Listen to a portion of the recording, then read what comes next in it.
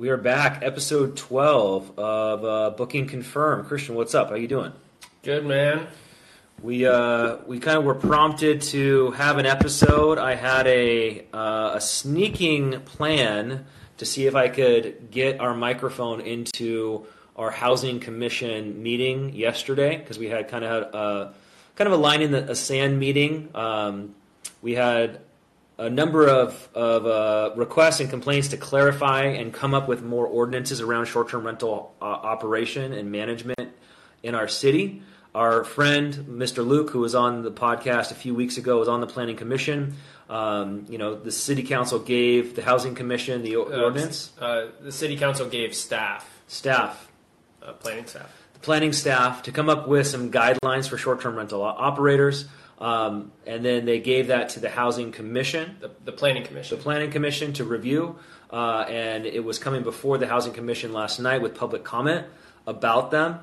There was a couple of really concerning ones that would limit a lot of opportunity, both for existing short-term rental operators and net new ones. And it kind of kicked off or reminded us of the episode we did, I think it was episode 3 or 4, about kind of risks to short-term rental operators, and so this kind of be a volume 2 to that.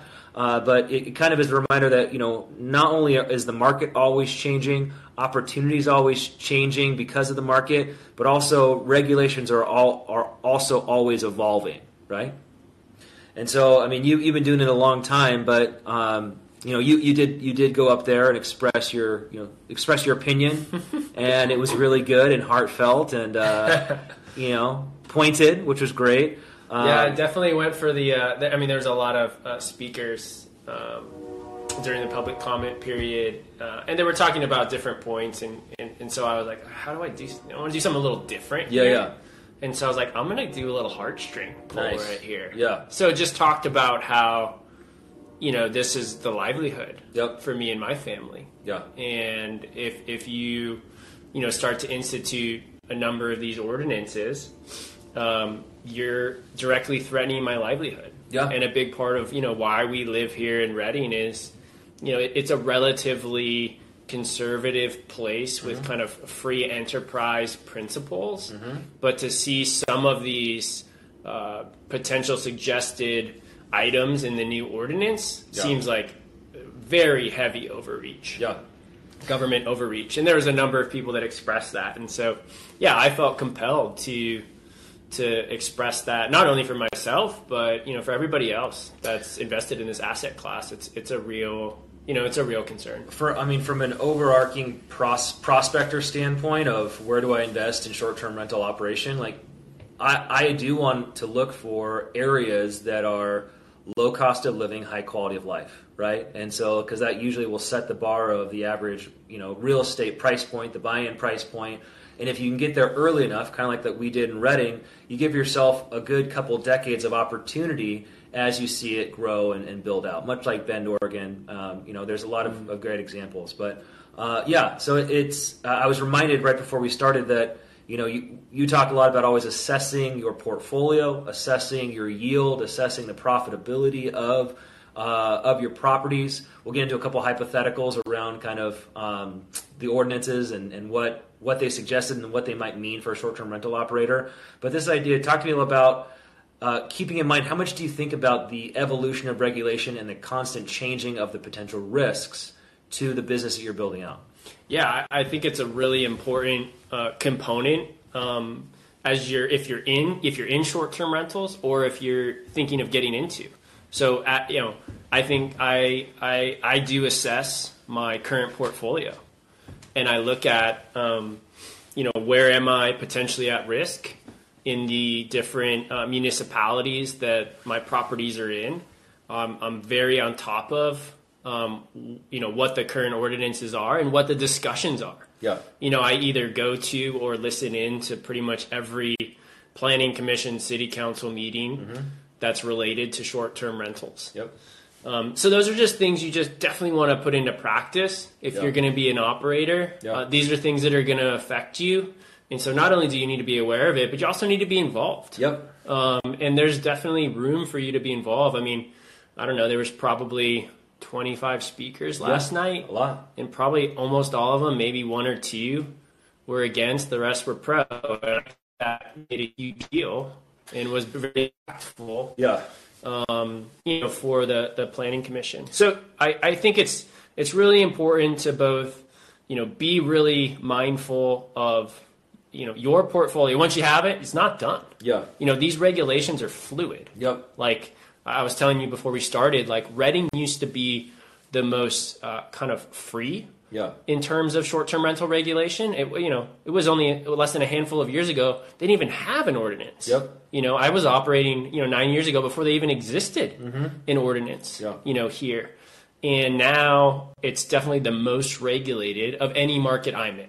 Well, it's interesting. There's more regulated markets for sure. I mean, there's some markets that just have eliminated it outright. So we're not there. Yeah. But it's definitely, and what they're proposing is significant regulation. Well, we'll get into a couple of the specific items that cause some issue. But, one of the things that I realized is that, if the average person, the 20-something, 30-something that may not have any portfolio right now and looking to get into it, I might not feel the need to show up to city council. I might not feel the need to listen into the live streams of the housing commission or the planning commission.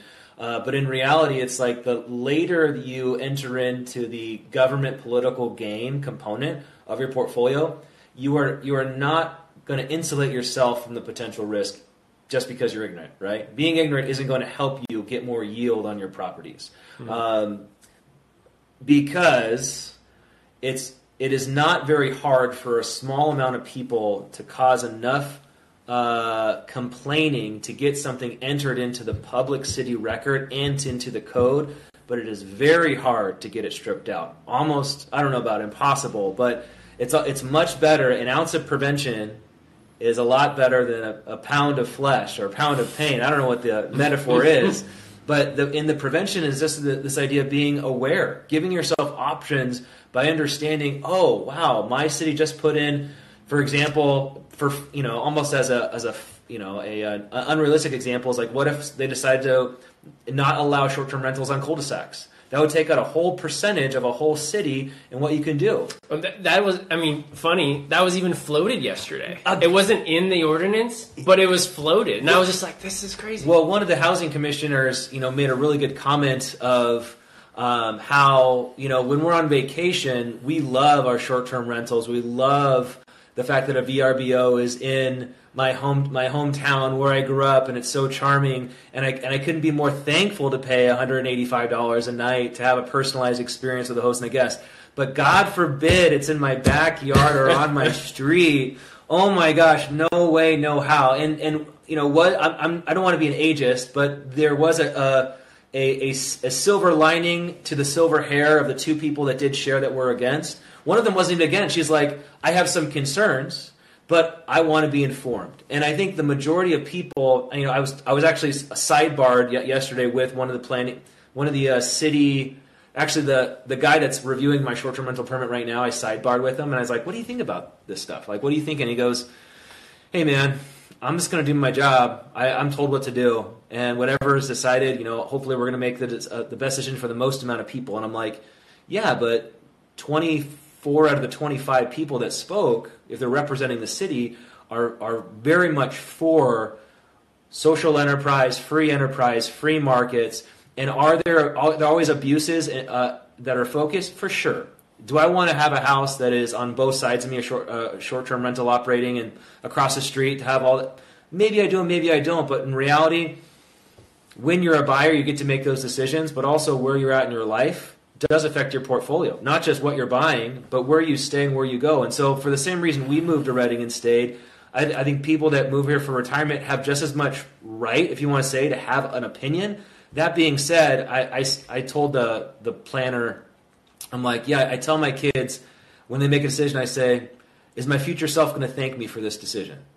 And whether it's the food choices that I eat, whether it's jumping off something, but as a city, is Reading's future going to thank us for putting in more regulation and limiting opportunity, or not, or letting it go? And so that's something that every city has to make a decision on. But the point is, like, get informed, become aware. I loved seeing you up there, by the way. It was great to see all my friends either on the council or on the committee or stand up there like, yeah, we're for building businesses. And I think our friend said it really well. in that having one short-term rental is different than you building infrastructure at scale to run a business with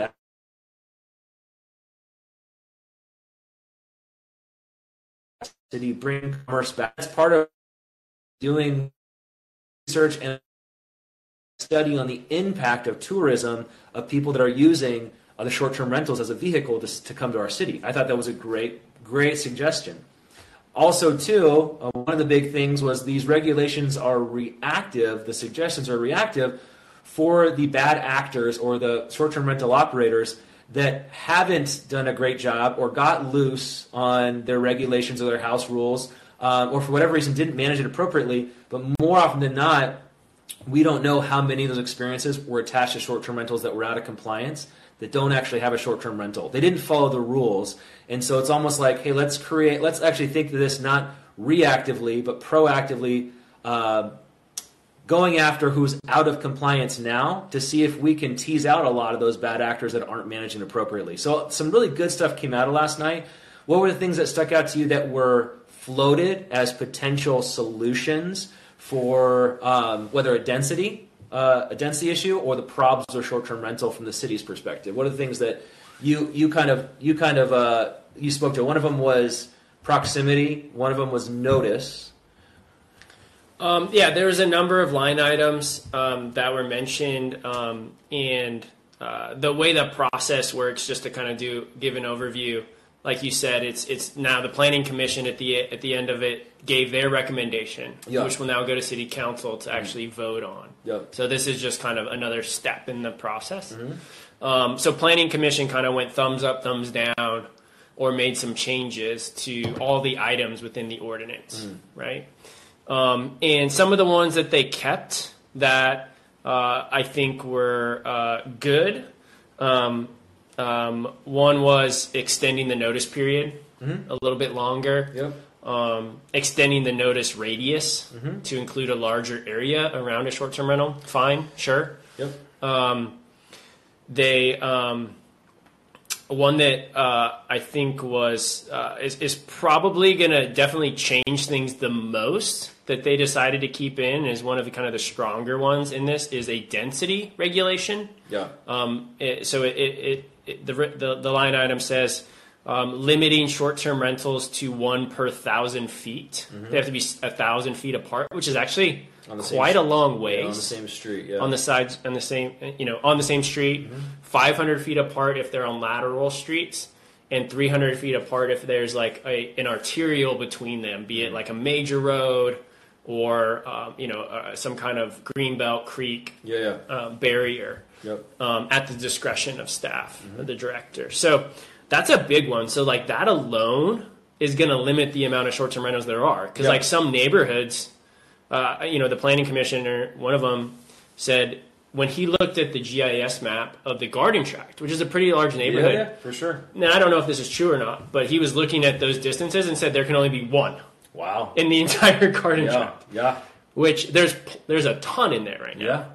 So like it just kind of goes to show it's going to make like some of these neighborhoods, like some neighborhoods will only have one in the entire neighborhood with maybe 100 houses in there if it's laid out in a certain way. So if it's not a huge neighborhood, and so it's just going to limit, which I think we're going to get into this a little bit, but that's an area that I think it's important to, as an entrepreneur in this, right? As an investor, regulation brings threats, but it also brings opportunities. So if you, and kind of the way I'm looking at it now, like there's certain things I'm fighting against. Like there was a couple things in there, like for instance, they proposed that if you have an ADU on the property, which you can't short-term rent anyway, you would not be able to short-term rent the main house. Which they just pulled that out of nowhere. Yeah, for sure. And I spoke against that specifically, and they struck that from the ordinance. Everybody thought that was pretty silly, I guess except for staff. Yeah. Another one that I thought was silly was the current code says you have to have 1 parking space per bedroom for your rental. Yep. But they just decided, let's make that 1 parking space per bedroom plus 1. Yeah. And I was like, what's your reason? Why? Like you guys actually haven't given any reason for this. Yep. So why would you do this? You're just basically trying to make this more and more difficult for operators, which just kind of feels overall. Yep.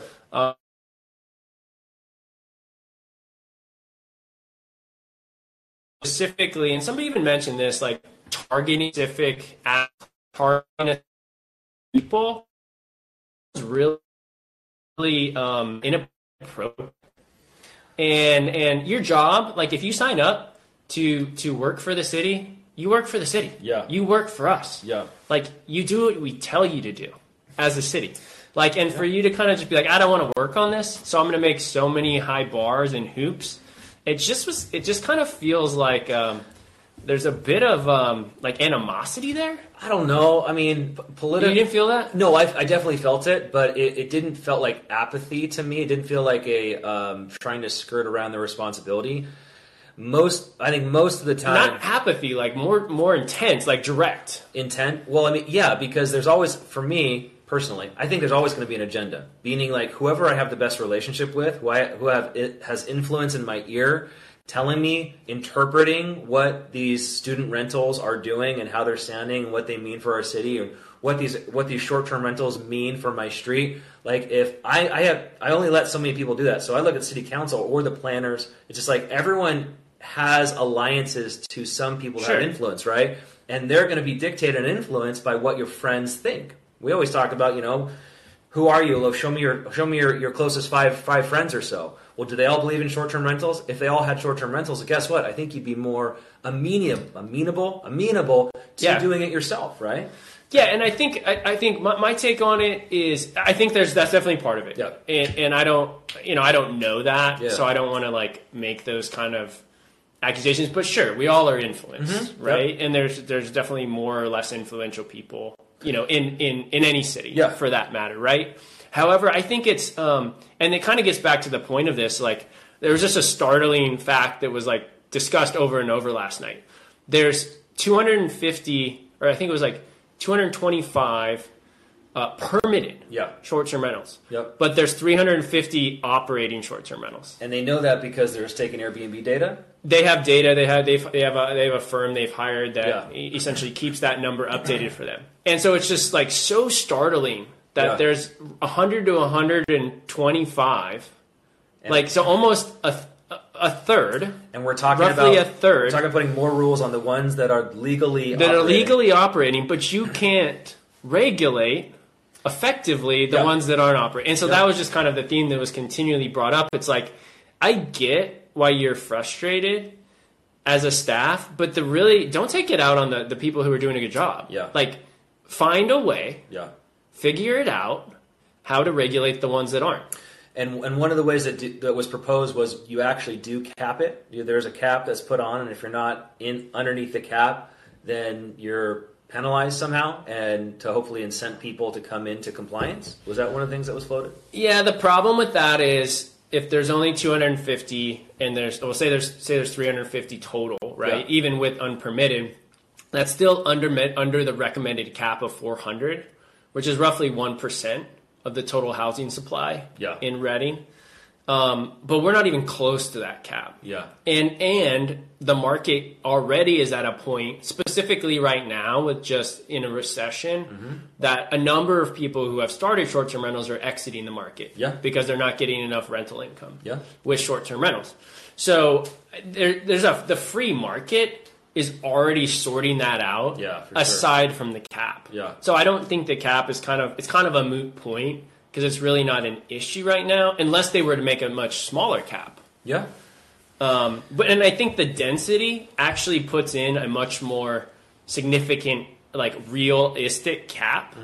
The density is more of a real cap without saying a cap. I think that's going to actually make it closer to like 200. Yeah. When you actually look at like streets and how close these can be and like where you would actually put short-term rentals in our city, there's going to be a lot less than you think because of that 1,000-foot, 500-foot density regulation. It's interesting depending on how the city was designed 100-something years ago, right? And so you mentioned the garden tract. That was a very designed cute, quaint, close together neighborhoods down by the river in downtown Reading. Like the general plan of that is different than now. We're actually needing more housing, right? But all that's going up is multifamily condos and out 15-minute sprawl. They're building towns differently now for capacity than they did. That being said, we're not town different. They does if they're designing neighborhoods differently now in the net new builds, that could change a little bit, but not a ton when it comes to overall, especially 1,000 feet in a given area. So evolving regulations has to be there. Using Airbnb, I think, is interesting as a prospecting tool to buy as a buyer. Like if I'm looking at an area, go look up what Airbnbs are there to see if you can figure out a way, proximity wise, if it's even going to be meeting your current regulations that you have in place. I think is interesting. I went to the city, and I actually, when I applied, I got to see a map that were the houses in the neighborhood I was looking at that currently have them, sure, and also that are in process of approval. Yep. And just to make sure, like, hey, is this a moot point? But you talk a lot about this idea of turning a potential liability into an opportunity, and having multiple exit strategies per property. And so some of the best deals can be train wrecks when you get into them based off what neighborhood they're in. I'm thinking of your Butte house, like down away, it almost has no curb appeal because you can't even see it from the curb, right? But it has a very unique opportunity that lends itself like an amazing way to leverage for long-term building for the portfolio. But talk us through this idea of risk mitigation or risk augmentation strategy, going from best case from a profitability standpoint to a worst case to when do I think about an exit based off of potential risk and regulation? Yeah, sure. There's a few different angles I want to take looking at this, but to start, I think when you're analyzing a deal, right? When you're getting into a property, before you get into it, when you underwrite that deal, you want to underwrite it with a few different options in mind.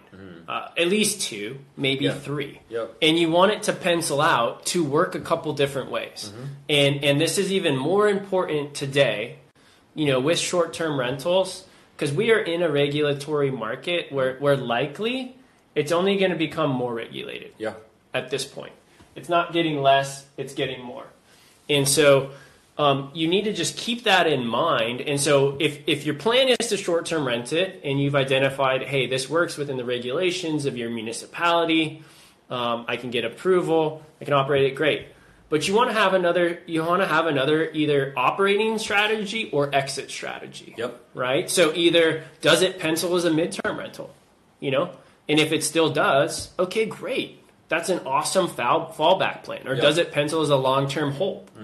And if not, or is it kind of more of a fixer-upper and you could fix and flip it or fix and rent it? Yeah. So if you fix it up and for some reason you can't rent it or it's not working out, well, then you sell it.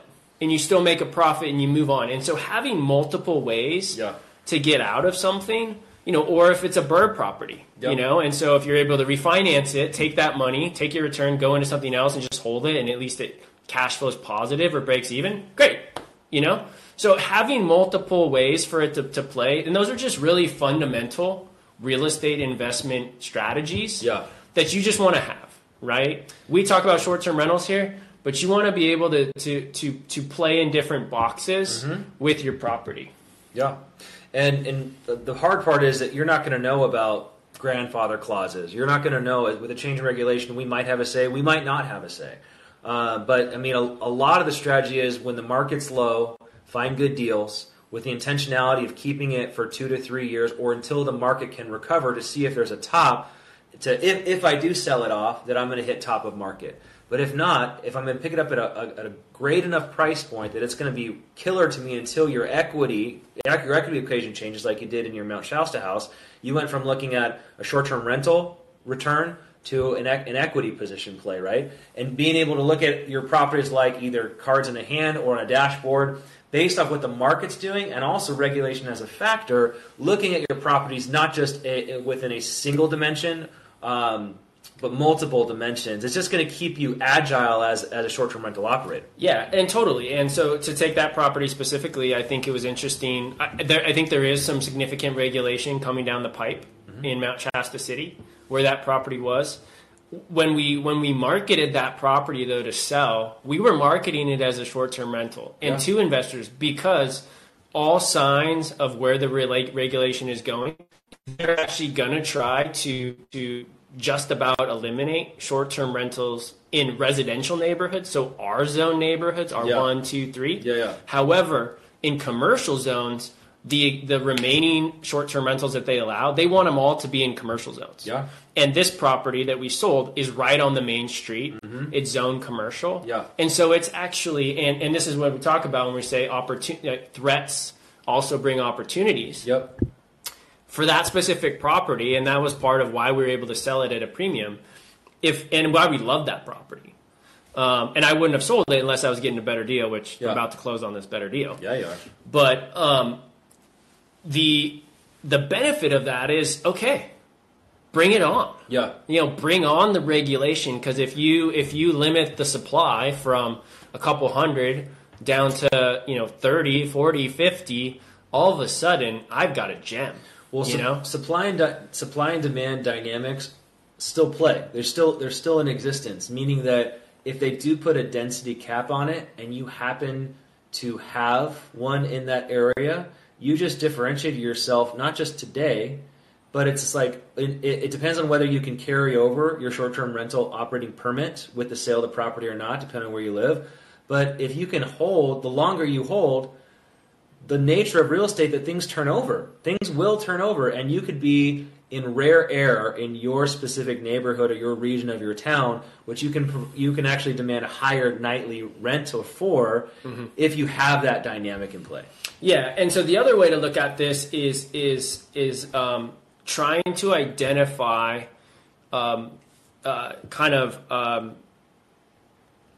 properties that operate like short-term rentals but aren't permitted as short-term rentals. So let me give you a few examples. So actually in my house, we have that guest house. And I actually have what's called a hosted homestay permit, which they've made very clear through these different meetings on the short-term rental ordinance. There's a difference between, and they see it as very different, a hosted homestay versus a short-term rental. There's not the same fees associated with it. There's not the same process associated with it. And the reason is because the city feels much more strongly about if it's your house and your property quality and assurance. You live there and then you're renting out a couple rooms or a separate unit at that proproperty, you're going to take care of it. You're going to make sure there's not a party. You're on site. There's no response time because you're there. And so they just regulate it completely different. Another example is a motel. So we have a property that's a motel. We have a property that's a boarding house. There's inns. There's bed and breakfast. All of these types of properties, there's lodges. These are different permits than a short-term rental permit. They're considered commercial. They're not considered single family. And so if you're in a market where there already is significant regulation or there's regulation coming down the pipe, what I'm trying to do is be like, okay, I want to find kind of these needles in the haystack that look like short-term rentals, that operate like short-term rentals. I can market on the same platforms and for the same price points as short-term rentals, but they're permitted differently. And so if they come down and hammer down on short-term rentals and say, no more short-term rentals, it only makes my property more valuable. So when you say hosted homestead, your layout of your house is really great because it's technically an amazing pool house, right? It's connected. It's divided by the garage, right? But the actual layout of your property on the corner lot, like it's almost like a pool house play, almost like that's what we call it. Yeah, we call it a pool house. We actually list it as like a villa. Because it's like on the water pool house. Kind of like a villa. Yeah, and it makes sense. So when you're looking, your buy box is like, all right, I mean, yes, what's the main house look like? But does it have a pool? Does it have a pool house? What does it have? Does it have a shed that can be converted? Like what are the options available? And that goes back to the buy box conversation and how to get creative. because your house wasn't the least expensive on your block. But it also, too, it made it worth it for you because it had this unique attribute called your villa / not short-term rental property, a hosted homestay amenity, right, that you could go and leverage, right? That made the numbers work out. So there are always going to be options, and I think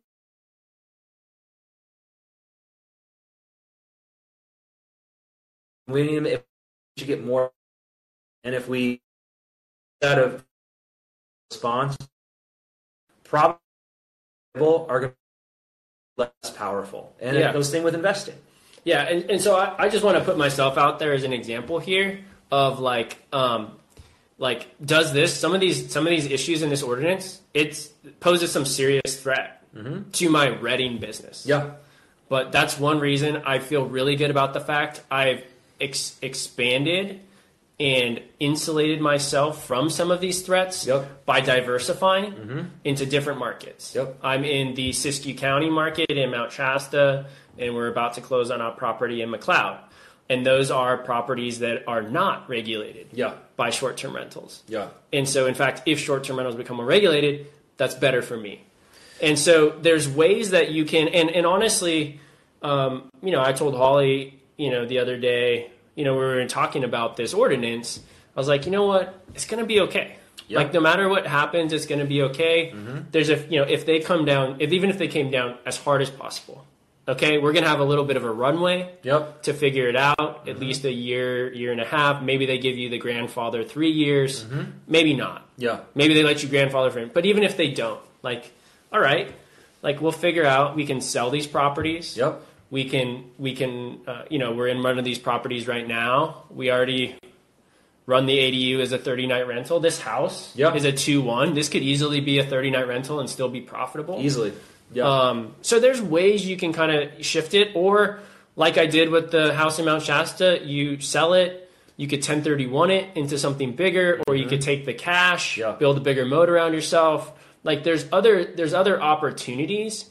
And so it's just important, when you get, so when I got these first properties in Reading, and these were crushing, right? 2020, 2021, these were crushing. I was like, honestly, I could just live on this forever.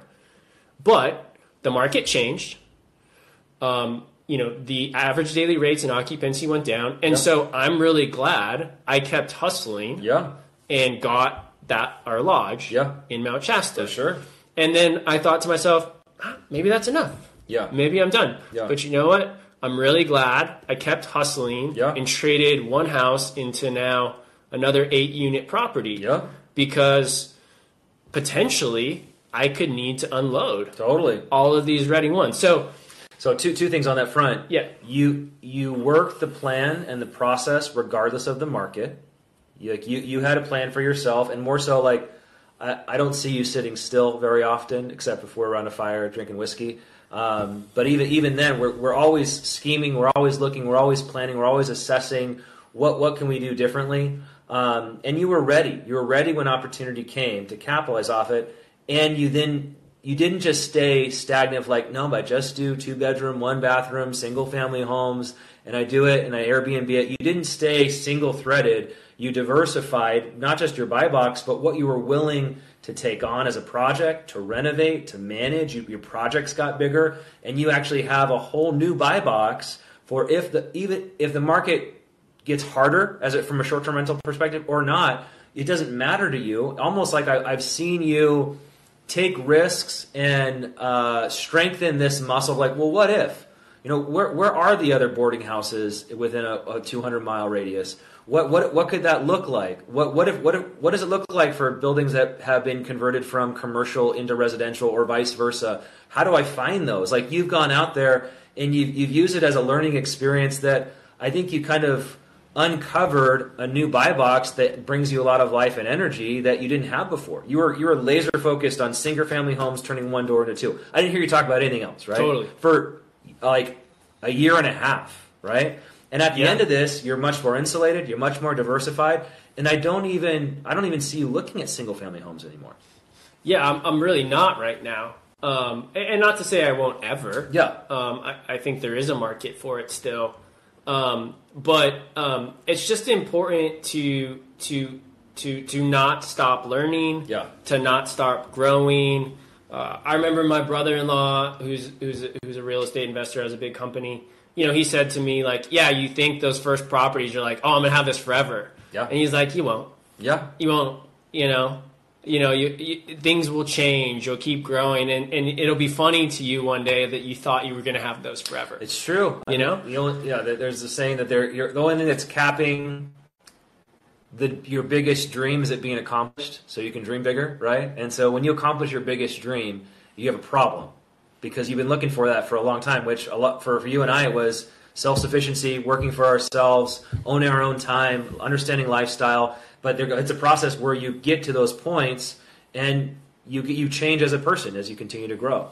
Yeah, and I think, I mean, and sort of who this podcast is for is kind of for the solo entrepreneur, right? Solopreneur is the official term. Okay, sure. Mm-hmm. You don't rely on anyone else for your income. Yeah, and maybe you have a partner. Like I have partners on some of my deals, but we work together. But I'm still an investor, right? Correct. On my own, right?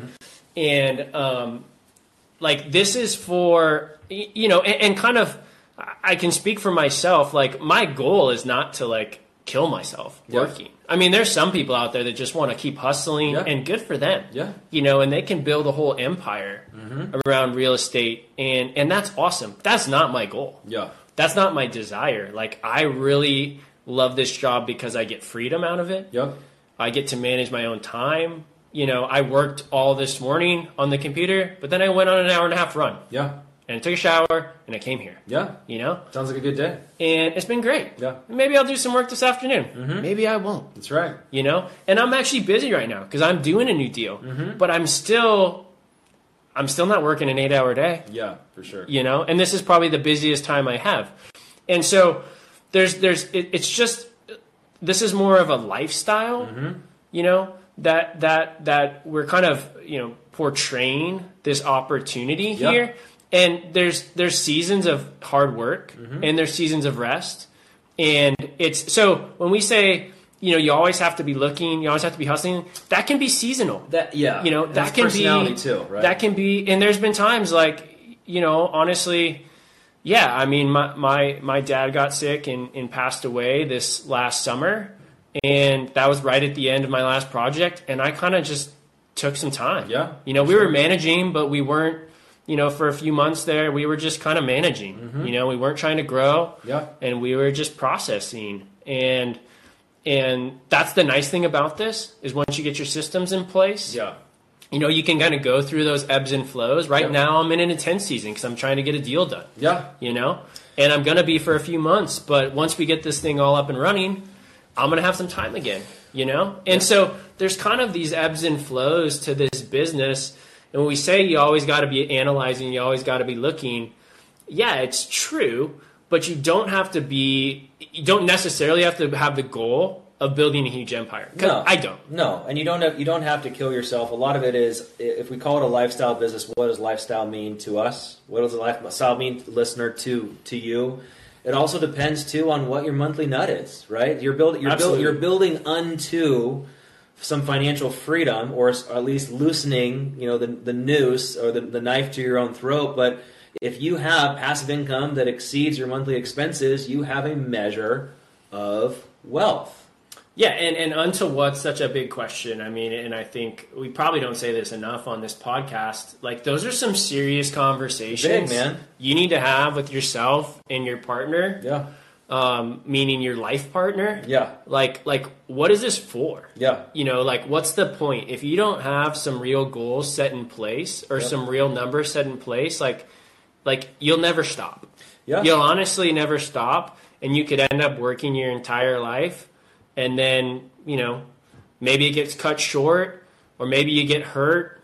Maybe you're not as, nimble as you once were, and you never get to enjoy it, And these houses and these properties and these projects, they are a metaphor for the work that we've done. They are somewhat sort of of milestones that we can look at. We're literally sitting in them right now. I think it's cool to have. That being said, it's all into which we started with. What's your vision? What's your value? What's your priorities? And, when life happens, when someone passes, when a kid gets sick, when priorities change in a moment, guess what? These houses, they don't mean a whole lot, but they are containers of value that we can redistribute or create insulation around prioritizing what does matter, which is cool, which goes into that lifestyle play and your vision and value. Also, too, do you have to get up at 5 a.m. or 4 a.m. in the morning and jet up to? There's a lot of industrial Airbnb with low. There's going to be that's life stuff, right? Imposing what your investment thesis is, having a plan as a business owner, as an entrepreneur, as an opportunist, right? All those things those are going to be unique to you. It's always going to be a little bit dramatic. That being said, how are you going to fortify your time based off what your values are so you can have down seasons? So you can take a 3-week summer vacation in your van somewhere, right? I just planned a vacation next month to go to Mesa, Arizona and take my wife and kids to Grand Canyon for the first time. Oh, wow. And it's just like, why? Because they're young and it's worth it and it's fun and let's go have an adventure, right? Yeah. And it needs to cost justified. For the first time ever, my wife, maybe she might be listening to this episode, she said, I think I'd be open to renting out our house. And I'm like, who are you? I've never heard you say this before. But I'm like, well, I kind of know a little bit about what it would mean to rent out your own house when you go on vacation. You have to plan out what doors are locked, what you want stored, what you don't want touched. You have to design it out to leave it. And I haven't got super deep into that, but I want to believe that our podcast has had a long-term effect subconsciously on our spouses. But that was exciting for me. But it was cool because the lifestyle does allow you the freedom if you have the processes and the systems in place, right? If you were managing everything with no systems in place, with no cleaners, doing it all yourself. And we have friends that those are the only 2 rules. Do everything yourself, and your property should cash flow 1% of your purchase price. And I'm like, those are interesting dynamic points. That doesn't sound very happy. It doesn't sound very hopeful. And they have 11 properties, and I'm like, single families, and I'm like, that seems like a ton of management work. There's got to be a way in there to optimize it. But they're not asking for my opinion. So I just, as an outsider, I'm like, I'm just going to give it freely. Well, I'm like, you're a systems guy, and we're economy of scales as when we're talking through this, right? Yeah, I want to cut through any bullshit red tape for the city, but from a management perspective, enabling that freedom and that opportunity is one of the biggest values that we have. Totally. So, any other thoughts about, let's see, the opportunity of regulation, under-regulation versus over-regulation, underwriting this idea of due diligence and risk management as it becomes to regulation? Anything from the meeting yesterday that stuck out to you? I was really encouraged about, of the 40 people that were there, probably 80% of them were in our 30-somethings. Yeah. That were entrepreneur, either owned or managed short-term rental, and all had super positive experiences with it. And it just made me realize that we're not building for the generation past. We're building for our kids' generation and what we want our city to be in. And so we're now ready, right? We're not past ready. And there'll be a time where I probably think differently about where I live based off my age.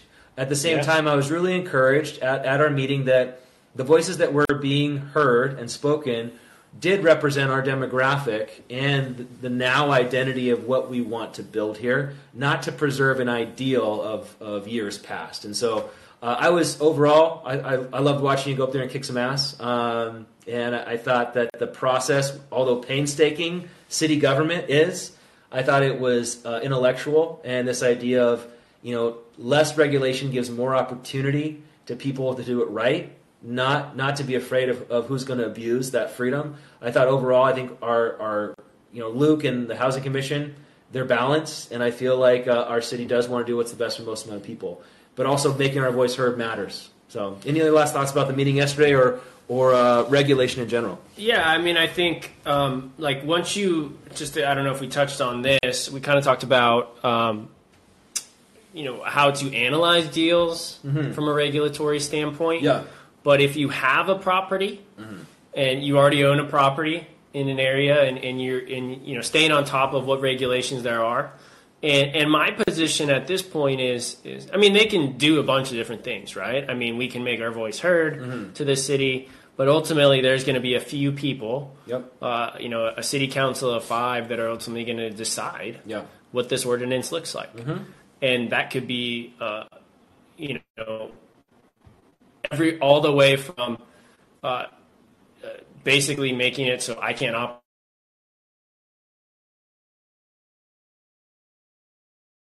Affects me a little bit, but not very much. I don't know. Yeah. Land. Really, is stay engaged, like be involved in the process. Try to influence, as best that you can. Yep. To have the ordinance be an outcome that's beneficial. I believe in more of a free market, and that the natural market will sort itself out. But if it does go against me, okay, I'm going to pivot and I'm going to find a way out of it. Yeah. If it goes towards me, I'm going to find a way of taking advantage of it. Yeah. So, just kind of don't, there's not a need at this point to, overreact. Yep. When you're in this kind of environment, just be really analytical. Look at each of your assets, each of your properties individually. They're likely different. They likely will come up against the regulation different. Potentially, depending on some of these items in the code, I might be able to keep some properties and not others. Yeah. Depending on how they play it out, I might have to convert some to something different, or I might sell them. Yeah. So there's really some different opportunities and options in just kind of going through the process, doing your analysis.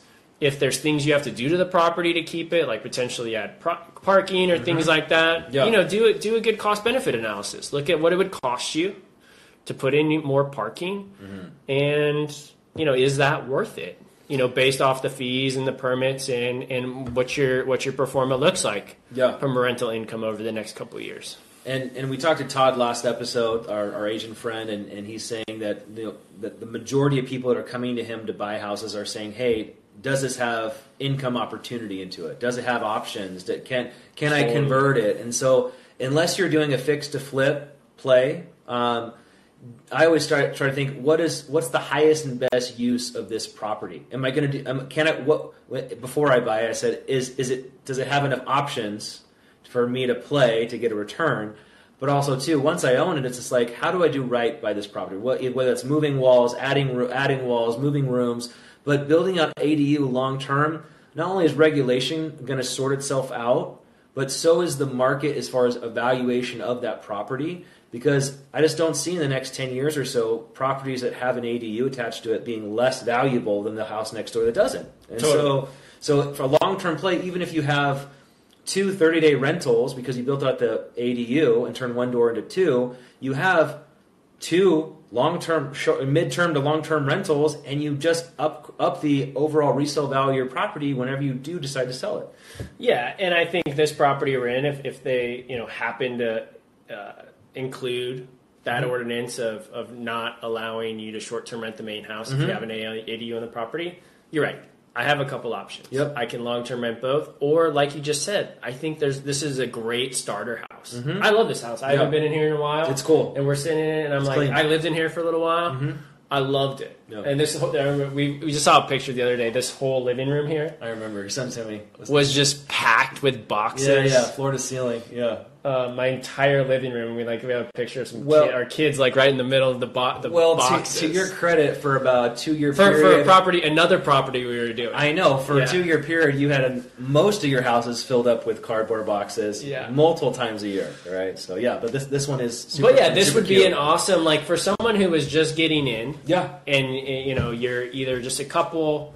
A single person, or maybe you have a kid or 2. Yep. This is a small 2-1, and then you've got a detached, separate backyard garage that's an income-producing opportunity. Yeah. That could easily pay your mortgage in half. And you're 2 blocks away from downtown. Yeah, Like, and so it's really for cool. someone, It's a cool right next to spot. the bike trail. Yeah, I mean, I think this like as a single family home to sell, like could do really well. Okay. So it just kind of reinforces my point here. Like if things change, like making sure you have some different exit strategies, and then pick the one that works best for you. Change with them, dude. If things change with them, and don't be afraid. What would you say to someone who gets who chooses to not enter the market because the regulations are uncertain? I think you look at the regulations and identify how you can take advantage of them. Okay. Right? Yep. Have a couple exit strategies, have a couple different opportunities that you've in that work. And so you got some best and worst case scenarios. Yep. And if your worst case scenario still pencils, go for it. Yeah, that works, man. I'm currently in process of getting my short-term rental permit approved by the city. I saw my guy who was approving it at the meeting last night.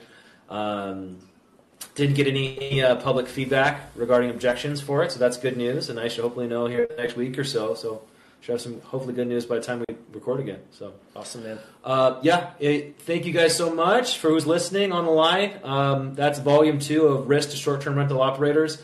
And as things develop, legislatively, permit-wise, ordinance-wise, we'll keep you up to date as far as us as an example. But it's not about our city. It's about how we're dealing with how our city is choosing to change its viewpoint and standpoint on regulating short-term rental operation. Yep. And every city is going to be different. Yep. Every county is going to be different. Like this is as we've said, this is a very fluid topic and is going to continue to be. And so, staying informed, staying engaged, staying nimble. Yep. Like it's still a great opportunity to make some big moves, even in the midst of regulation. My best moves have come in the midst of regulation. Chaos breeds opportunity, my friend. Yep. All right. It's out. We're done. Anything else? Have a good day, guys. Talk to you later. Booking confirmed. Out.